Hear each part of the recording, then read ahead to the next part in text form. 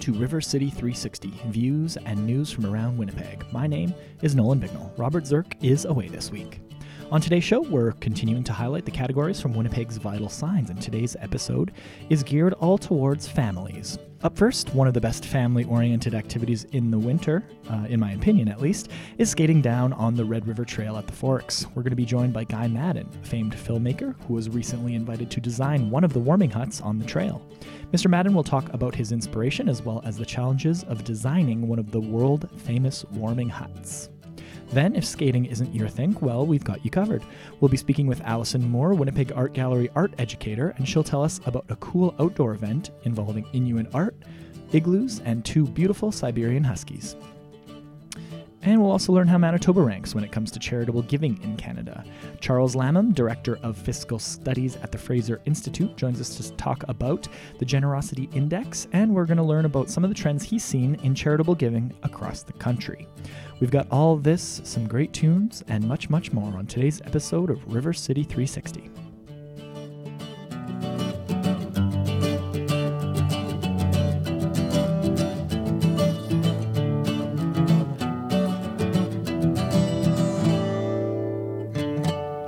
Hello and welcome to River City 360. Nolan Bignell here with you today. Hope your day is going swimmingly. I'm all by my lonesome. Normally I have the great and talented Robert Zirk co-hosting with me, but he's off this week, so it's all me. He was actually able to record a great interview with Charles Lamham. He was the Director of Fiscal Studies at the Fraser Institute. As I mentioned at the top of the show, we're going to hear that a little bit later in the program. But up first today, we're going to be focusing on families. That's one of the categories in Winnipeg's Vital Signs. A report put out by the Winnipeg Foundation in 2017 that sort of gauged the vitality of Winnipeg. So a couple of interviews are going to talk about some really cool events and cool things that you can see here in the city that your family can all experience. Really family-friendly activities. Up first, Guy Madden is an famous, acclaimed filmmaker, very well-known and talented filmmaker.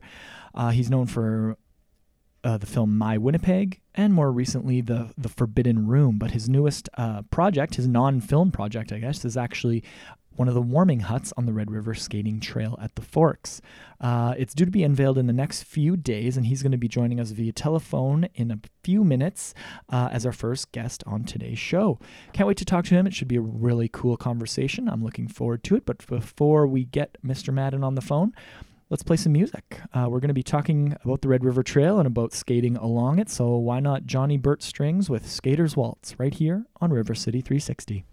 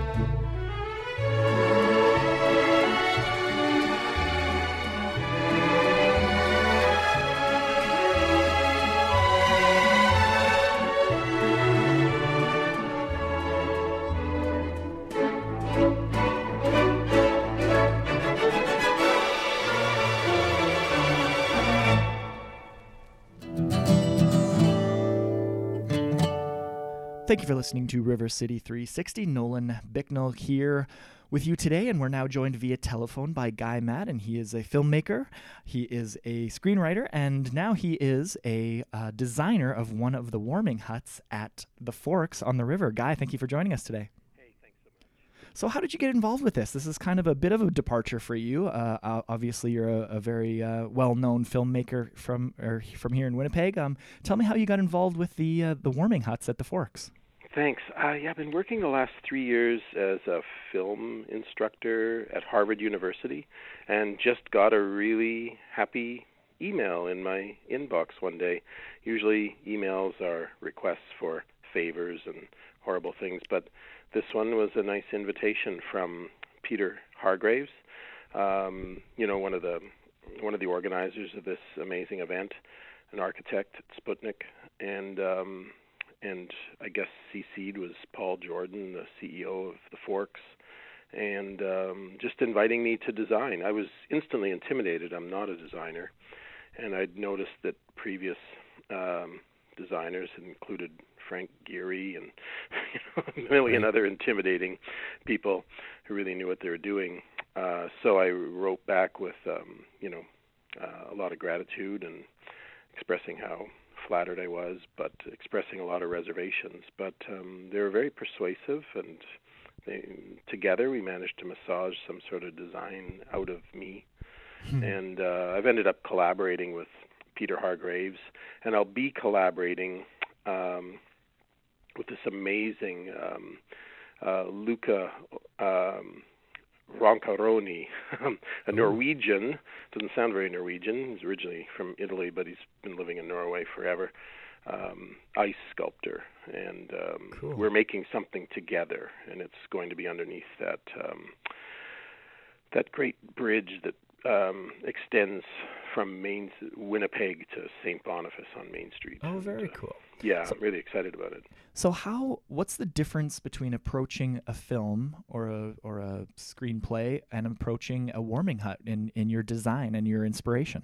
Yeah, I guess with the average narrative filmmaker, the difference between designing a warming hut and a script might be enormous.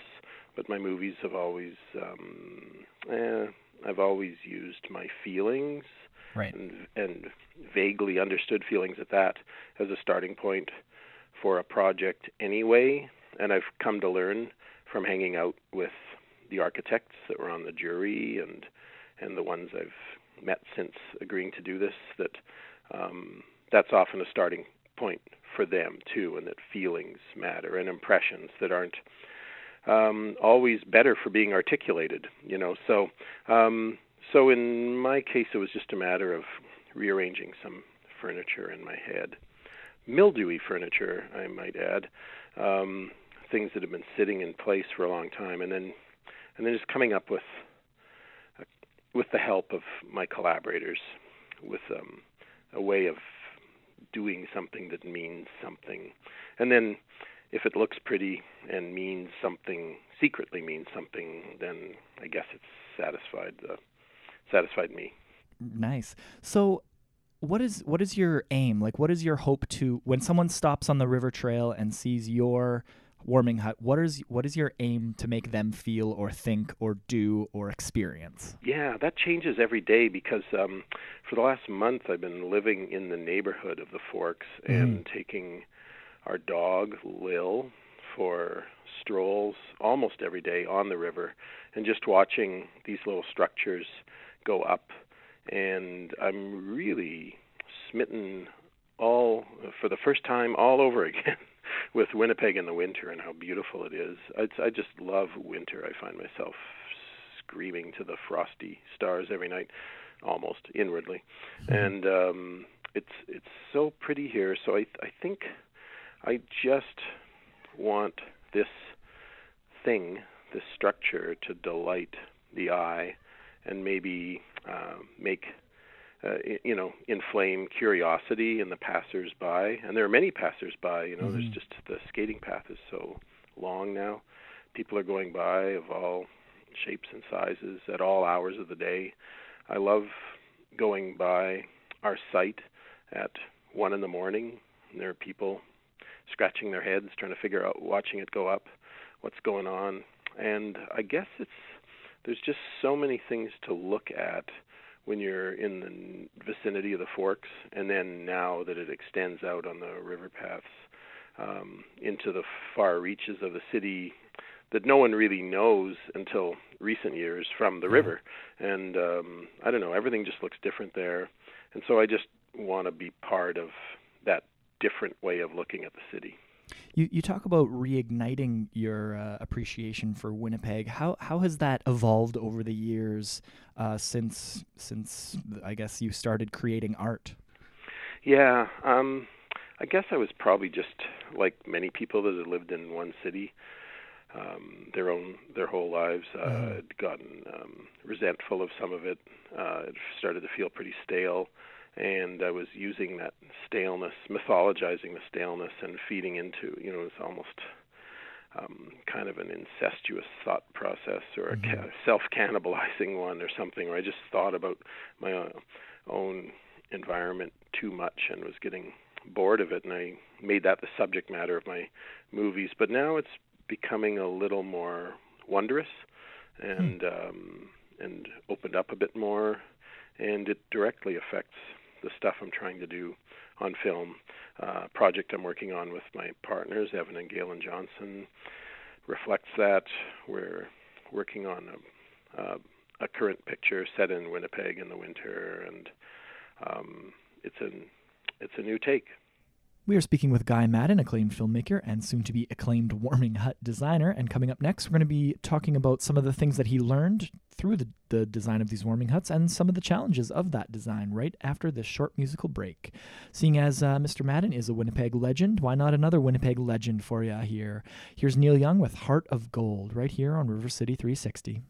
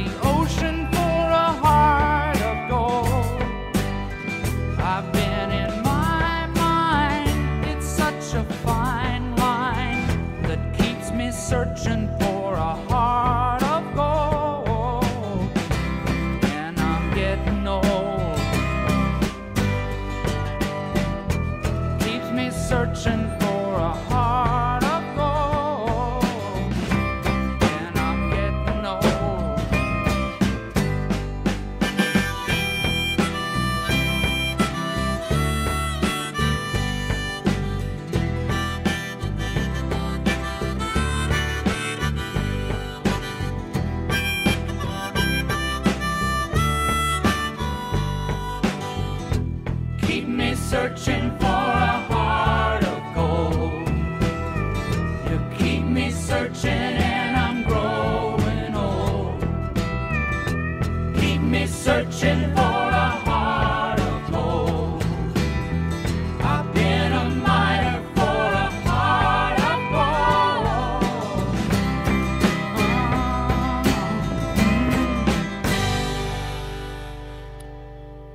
was Neil Young with Heart of Gold. He is a Winnipeg icon, and we have with us on the phone a Winnipeg filmmaking icon.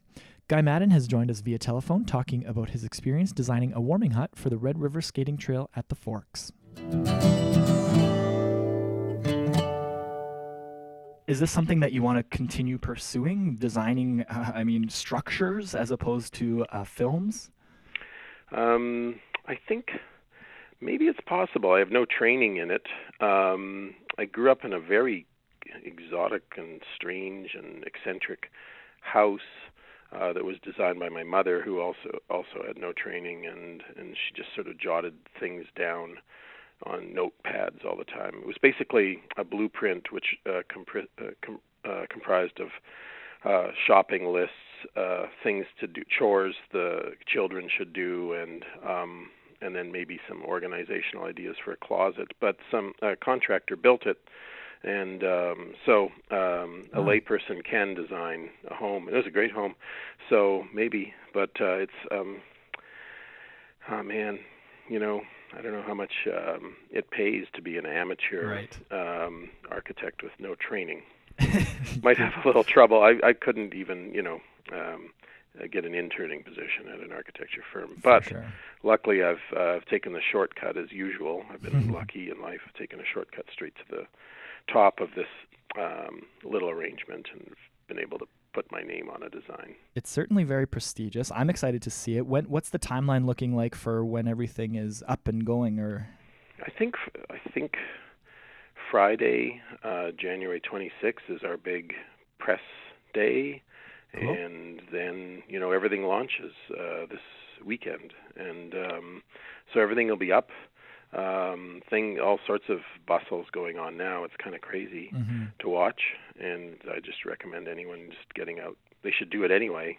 It's nice out. The forecast is wonderful. It's perfect. Just get out and look around. It's really cool. Even it's just a matter of looking at different dog breeds pulling people on skates around. Everything looks cool. And every now and then a train goes overhead. I don't know. I'm just used to hearing trains in the background of Winnipeg, as if a sound effects department is producing them. But no, they really happen, and they go overhead and behind you and along the skyline. And I don't know. It's just you just see the city totally differently. From the frozen river. It's almost like looking through a peephole that you're not supposed to go near. It's a very unique experience. I think one that's uniquely Winnipeg and uniquely Red River and uniquely at the Forks. What's one thing? I'll let you go right away. What's one thing you learned throughout this process that you didn't expect to encounter? On a moment's notice, I know I've learned a lot, but the thing that's excited me the most is the way they're harvesting ice from the river. I remember looking at some old L.B. Foote photos, the guy who documented Winnipeg at the turn of the century 100 years ago, and just watching all these ice men sawing with hand saws, sawing out big blocks of ice for ice houses. But now they've the Forks has got a 48-inch power saw run off some sort of snowmobile engine or something, and they're sawing gigantic blocks of ice out of the river in a special pattern so that the water can keep refreezing, and pulling them out, and that's what Luca will be carving his ice sculptures out of, and the ice looks really clear, and he speaks of the ice so mystically. He wants to know what kind of ghosts or patterns or feelings are in that ice. He's a real ice whisperer, and so it's just cool to look at this forgotten craft of ice harvesting, forgotten around here anyway, and just watching this stuff rising out of the river. Where they're harvesting it is very near that Main Street bridge I mentioned, where our structure's rising, and so it'll be surrounded by a fence to keep kids out, but I don't know, maybe you can peek through a crack in the boards or something. Yeah, it sounds very exciting. I mean, having the ice as part of almost like your painter's palette that you're choosing from sounds very majestic. And there's some really strange patterns in there because some ice forms at the bottom of the river, picking up mud and then rises to the top. And so that mud is there all winter. Other ice forms from the top down, and you get little bubbles trapped in there. You have, cool. Very cool. And some of it's so clear that you get a little bit of acrophobia just walking on it. Oh, yeah. Fear of heights kicks in, and other stuff just looks so beautiful and strange and organic. Well, I'm excited to see it. I'm excited for Winnipeg to see it. That's happening January 26th is sort of the kickoff, the media day and everything. Thank you very much for talking to us, Guy Madden. Oh, my pleasure. Thanks so much, Nolan. We appreciate your time, and congratulations on this prestigious honor, and I can't wait to see it. Okay, beautiful. Thanks. Thanks again to Mr. Guy Madden for speaking with us today. If you want to check out his design of his warming hut or any of the other beautiful creations along the Red River Trail, head on down to the Forks. You can go for a walk or go for a skate. It is absolutely beautiful this time of year. And as Mr. Madden mentioned, you can see Winnipeg from a completely different perspective down there. It's really quite stunning. I went a couple days ago, and it's quite a delightful experience. Coming up after the break, we're going to be joined in studio by River City 360's Sunny Primolo and the Winnipeg Art Gallery's Alison Moore. She is the art educator at the Winnipeg Art Gallery. We're going to be learning about the Arctic Chill Out event that's happening this weekend, so stay tuned for that. But first, we're going to play a little music for you. Here's Matt Dusk with The Best Is Yet to Come right here on RC360.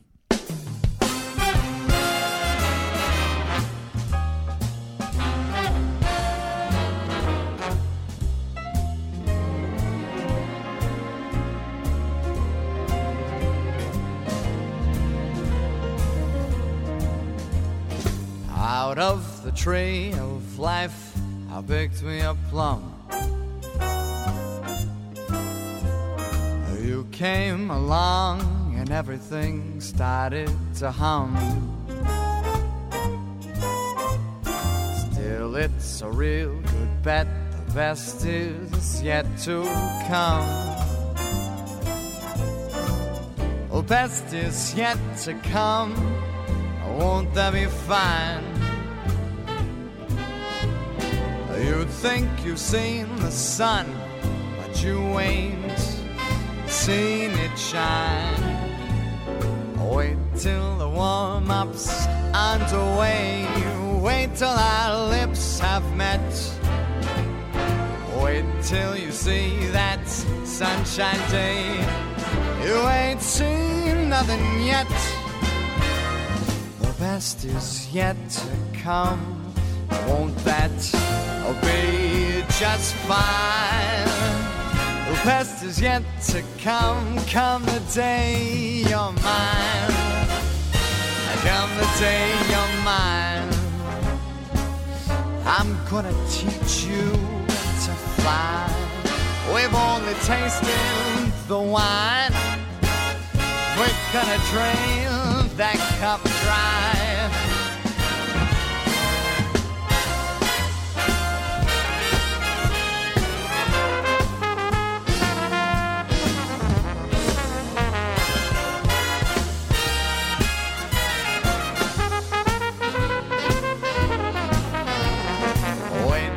You're locked in my embrace. Wait till I draw you near. Wait till you see that sunshine place. Ain't nothing like it here. The best is yet to come. Won't that be so fine?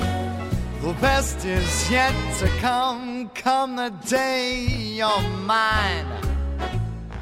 Come the day you're mine, mine.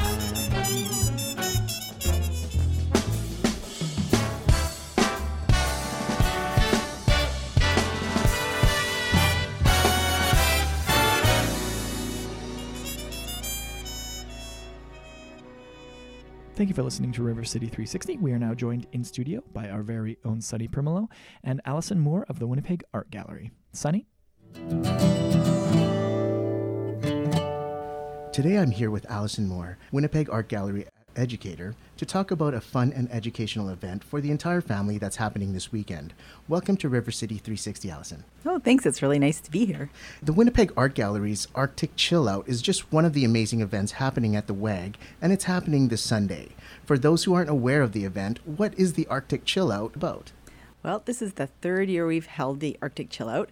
So I guess it all came about.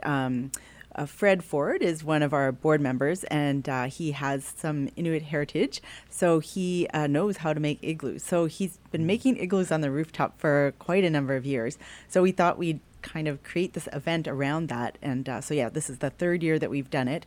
So the idea is to get people to the Winnipeg Art Gallery and get them up and outside on top of the roof. And so we get to watch Fred make an igloo and learn all about that. We also have two lovely husky dogs, Scout and Shiloh. Yes, they're beautiful dogs, and they'll be up on the roof and they let you hug them and everything. It's really fun. And we also have, people up there playing games, Inuit games with children. We have snow forts. And then if you come inside, you can have some bannock and hot chocolate or coffee and tea.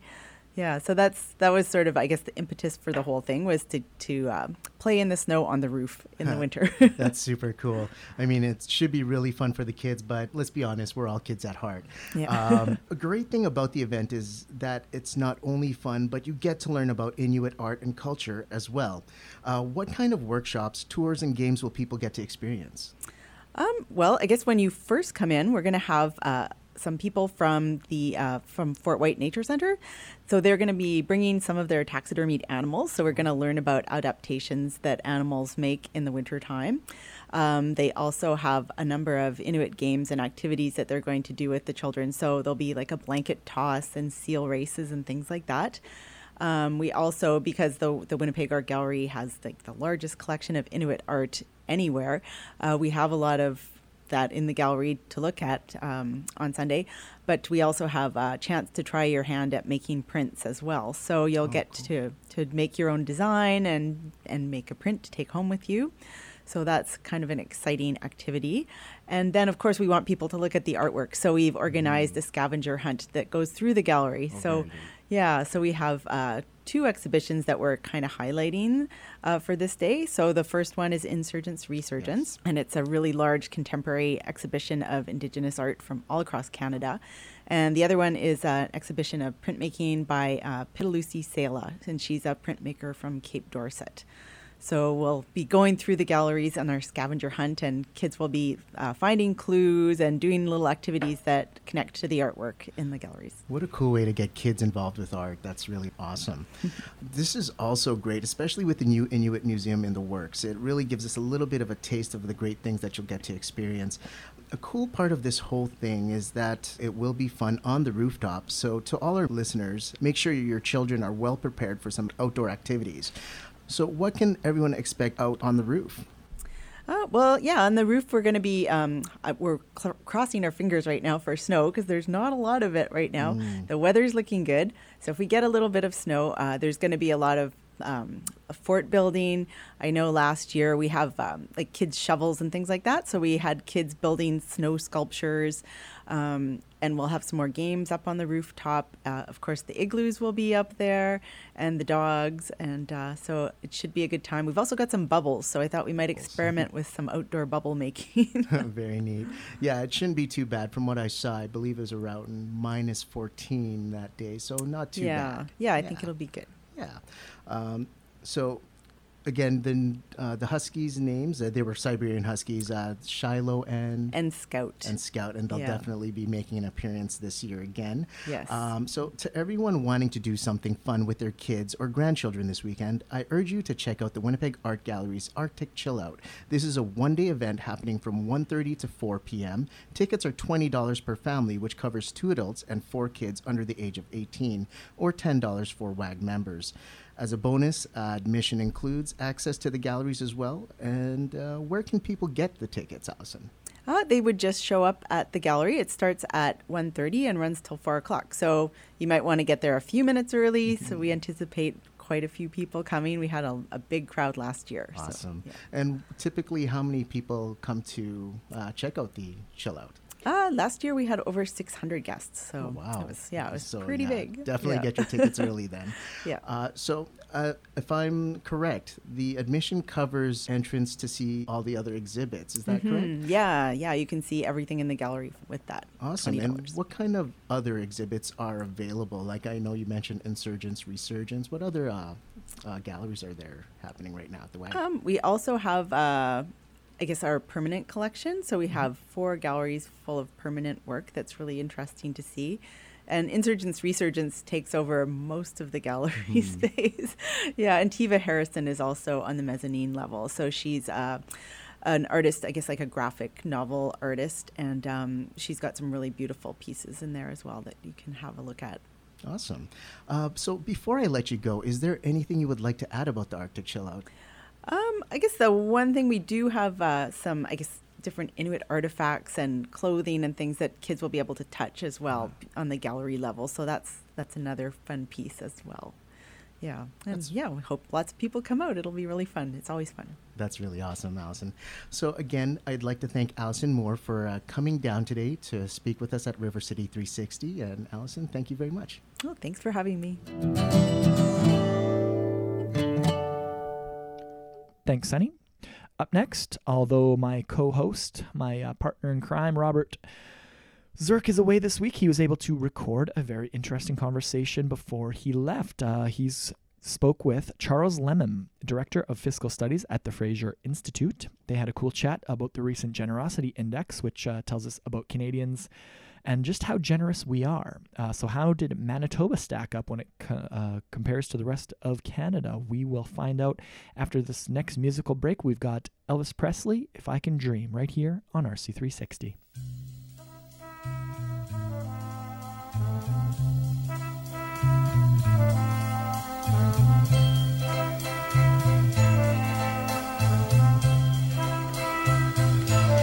There must be lights burning brighter somewhere.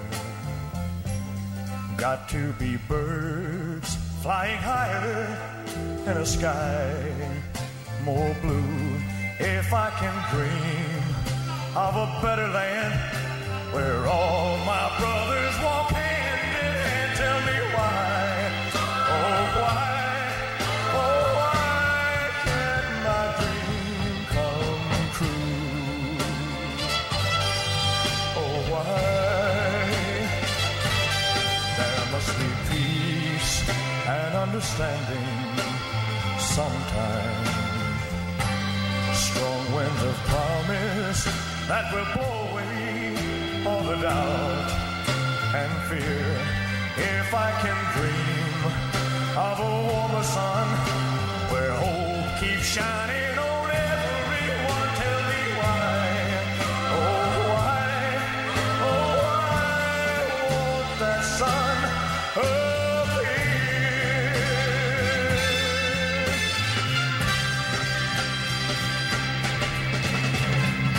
We're lost in a cloud with too much rain. We're trapped in a world that's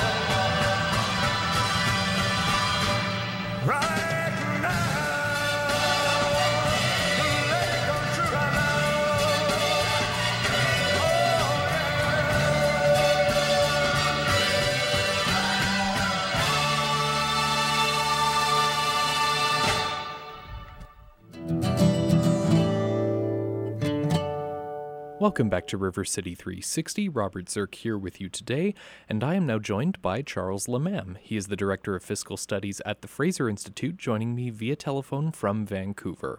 Charles, thank you so much for joining me today. Thanks. It's my pleasure to be with you. Every year for almost 2 decades, the Fraser Institute has published the Generosity Index, which looks at charitable giving in Canada and the United States. Stats like what percentage of Canadians are making charitable gifts, and what percentage of income they're giving. Can you tell us why it's important to keep track of these trends? Well, as you mentioned, we've been doing this for nearly 2 decades now. We think it's important. It's an important public policy issue because private charities provide many important services to vulnerable Canadians. So it's important to get a sense of what is the extent of that contribution? What are the trends? How do we compare as a nation here in Canada relative to the United States? So these are all questions that motivated the initial research program, and it's obviously drawn a lot of attention, and people continue to be interested in it to this day. So we continue to publish updates to various trends to get a better sense of what's happening with private charitable giving in the country. What have you been seeing over the past decade in Canada? There's a lot of interesting takeaways from the data analysis we do.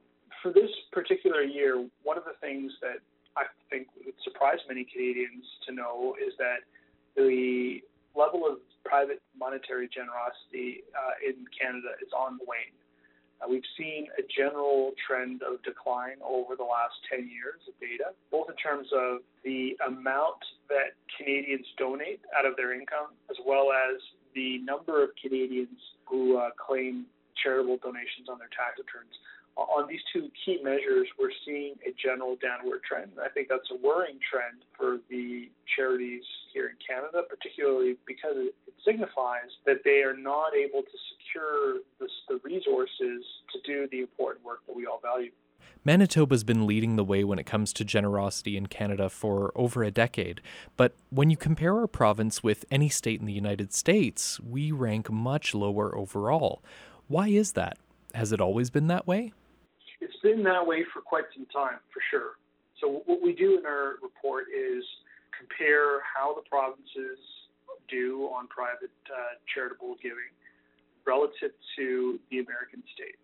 And there's a fairly consistent trend that we've observed in that our provinces are much less generous relative to their American counterparts. That's a trend that we've seen persist for as long as we've done the analysis. And it does really cut against the preconceived notion that we have as Canadians of being very generous people. In fact, when you do the analysis, the analysis that consolidates various measures of charitable giving in the 2 countries, and we create an index, as you mentioned, Manitoba comes out on top of all the provinces, but Manitoba ranks in the bottom half when stacked up against all the U.S. states. So we have Manitoba ranking 37 overall out of 64 North American jurisdictions. Manitoba is our highest ranked province in Canada, but again, still in the bottom half when looked or compared against the U.S. states. All across Canada, we're seeing that people are giving less of their income and that there are less people who are giving. Can you speak to those trends?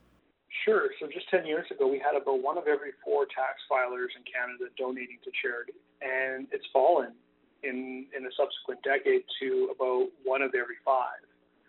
So currently, just under 21% of all tax filers are claiming a charitable donation, which is a very significant decline when you look at the historical trends.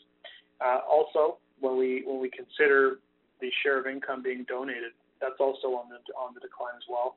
10 years ago, the level of income donated or share of income donated was just about 0.78%, and that's fallen down to 0.56%. Now, these numbers may seem like they're very small changes, but they actually add up to a lot of real money. Put it to you this way: if Canadians claimed donations at the same rate that we did 10 years ago, today our charities would have an extra nearly $4 billion more dollars, so making that a potential total of $13 billion. So a considerable amount of money is being really left on the table when we look at our current rate of giving compared to the rate of giving in Canada just 10 years ago, I mean, almost $4 billion now is the monetary shortfall over the course of that decade.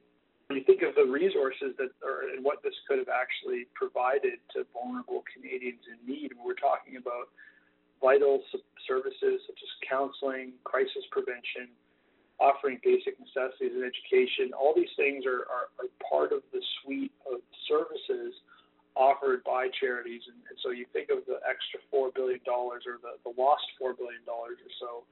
I mean, this is a significant amount. It could be doing a lot of good for many vulnerable Canadians across the country. The Generosity Index report refers to this idea of the generosity gap, where there's less money going to charities to help people in need. What do these trends say about our society? Do you have any insight into why these declines are happening? You know, this is the $1 million question, and it's not clear why we're seeing the decline. You know, expectations would lead you to think that maybe it was the recession that happened back in 2008, 2009, and that would have sparked this decline. People just in times of economic shocks are unable to find the resources to continue their charitable giving patterns. But the decline predates the recession. So this has been a longer-term issue, and there really isn't a strong answer. What I can tell you, though, is that it's not just the monetary donations that have fallen over the course of the past decade. We're also seeing rates of volunteerism, so non-monetary giving, fall as well. And Statistics Canada, in particular, does a survey, and they're finding that the percentage of the population that volunteers has fallen over about a 10-year period. So this is really cutting across different types of giving. The question as to why we see this decline is a really great one. It's unfortunately not one that I have the answer to. And it's not even a matter of people having less disposable income and shifting their resources into volunteering, because even that's declining. You know, part of it, frankly, you know, there is research that's looked into various components or factors that can influence whether a jurisdiction will donate to private charity. One of the things that gets examined often is demographics.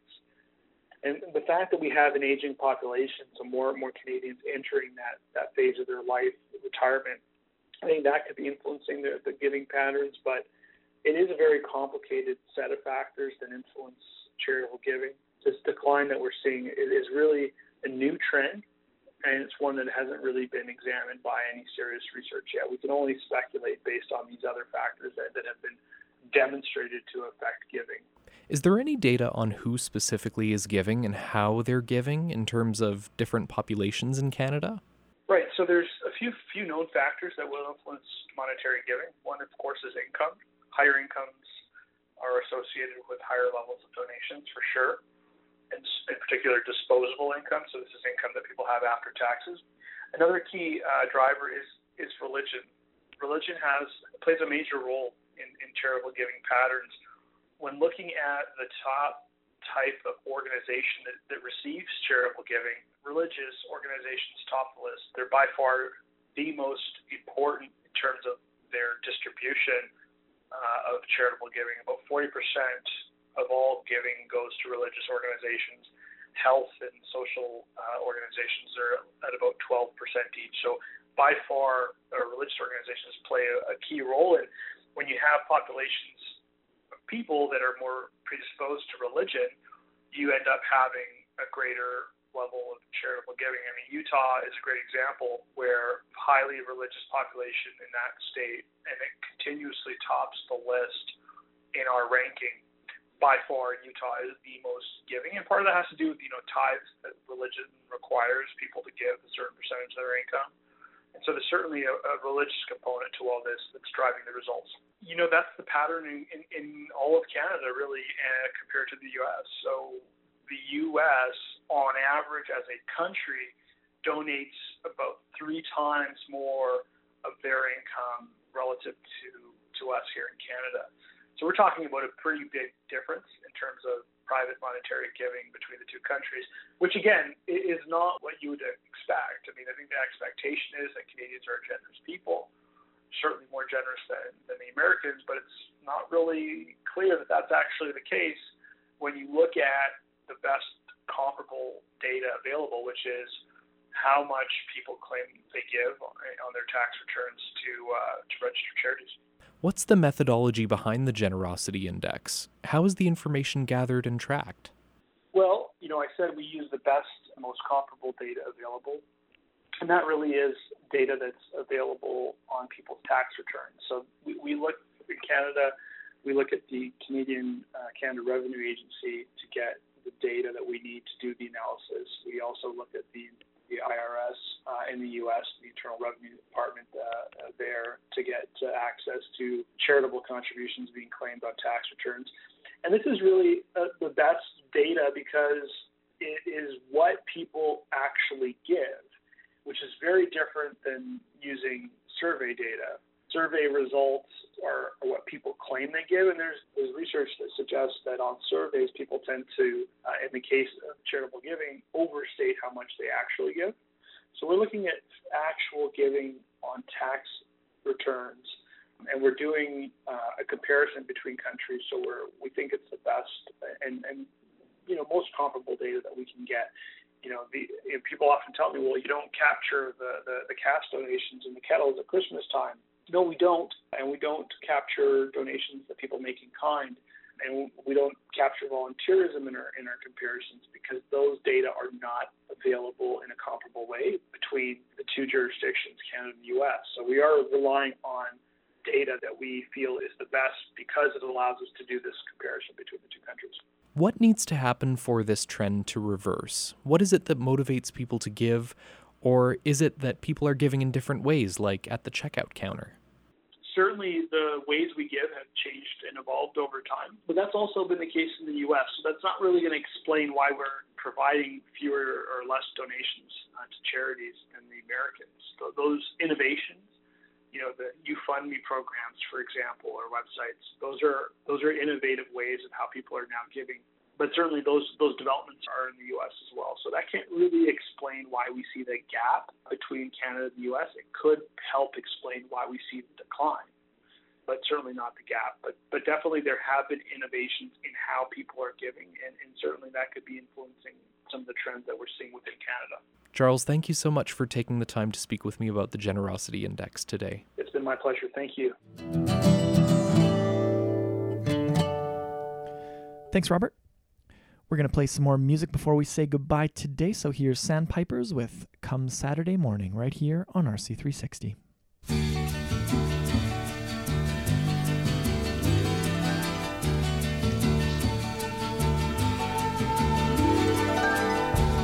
Come Saturday morning, I'm going away with my friend. We'll Saturday spend till the end of the day. Just I and my friend. We'll travel for miles in our Saturday smiles, and then we'll move on. But we will remember long after Saturday's gone. Come Saturday morning, come Saturday morning, come Saturday morning, I'm going away with my friend. We'll Saturday laugh more than half of the day. Just I and my friend, dressed up in our rings and our Saturday things, and then we'll move on. But we will remember long after Saturday's gone. Come Saturday morning,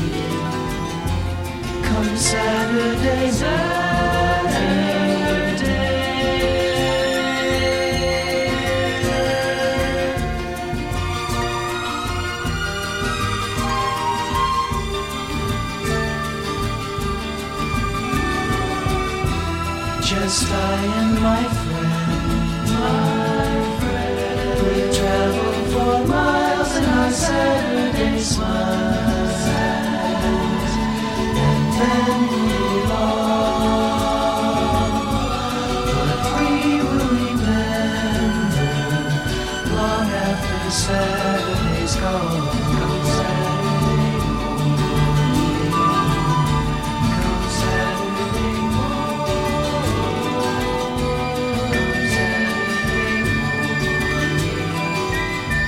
come Saturday morning.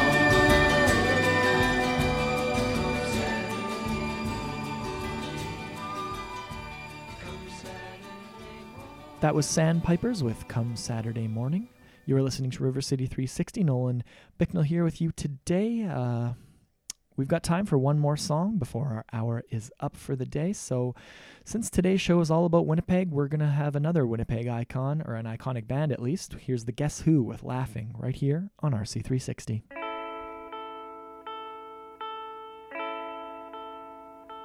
I should laugh, but I cry, because your love has passed me by. You took me by surprise. You didn't realize that I was waiting. Time goes slowly, but carries on, and now the best years have come and gone. You took me by surprise. I didn't realize that you were laughing. Laughing, what you doing to me? Laughing, it ain't the way it should be. You took away everything I had. You put the hurt on me. Laughing, what you doing to me? Laughing, it ain't the way it should be. You took away everything I had. You put the hurt on me.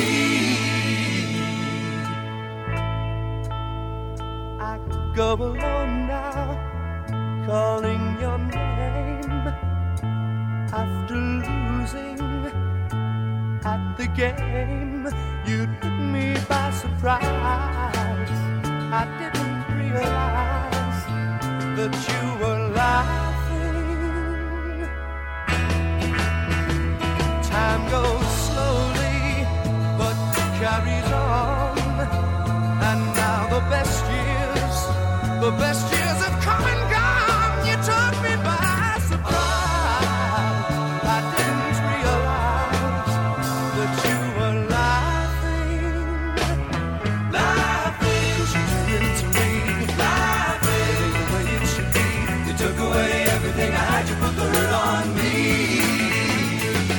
Laughing, 'cause you did it to me. Laughing, oh, what you doing to me? You took away everything I had. You put the hurt on me.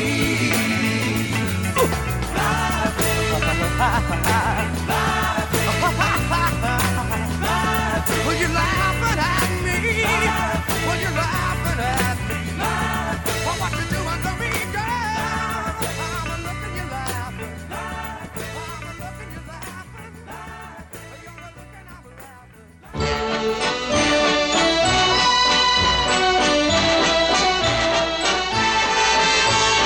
Cruising down the river on a Sunday afternoon, with one you love, the sun above, waiting for the moon, the old accordion playing a sentimental tune.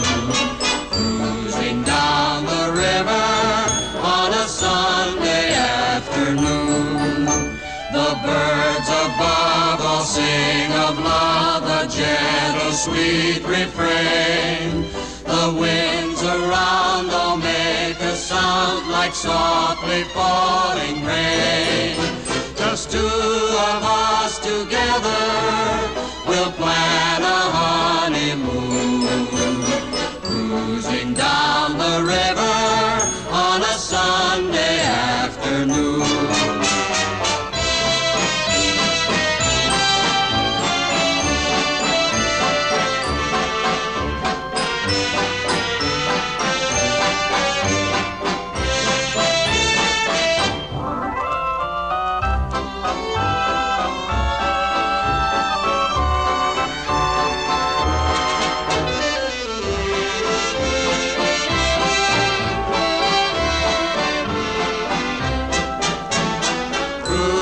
cruising down the river on a Sunday afternoon, with one you love, the sun above, waiting for the moon. The old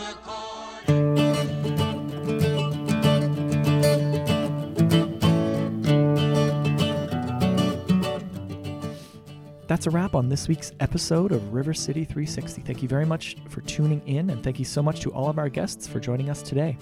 If you'd like to hear more views and news from around Winnipeg, listen to any of our podcasts, or just learn about today's show, you can go to rivercity360.org. Again, that's rivercity360.org. River City 360, Views and News from Around Winnipeg, is a project of the Winnipeg Foundation in partnership with CJNU 93.7 FM. We'd love to hear from you as well, so give us a call. Our listener line is always open. You can call 204-944-9474, extension 360. You can leave us a tip for a story you'd like to hear covered on the show, a song request, or if you just want to say hi, give us a call. That number again, 204-944-9474, extension 360. You can also find us on Twitter and Facebook by searching at River City 360 on Twitter and River City 360 on Facebook as well. For Robert Zirk, I'm Nolan Bicknell signing off for River City 360. Thanks so much for joining us today, and have a great day and a great weekend. Bye-bye.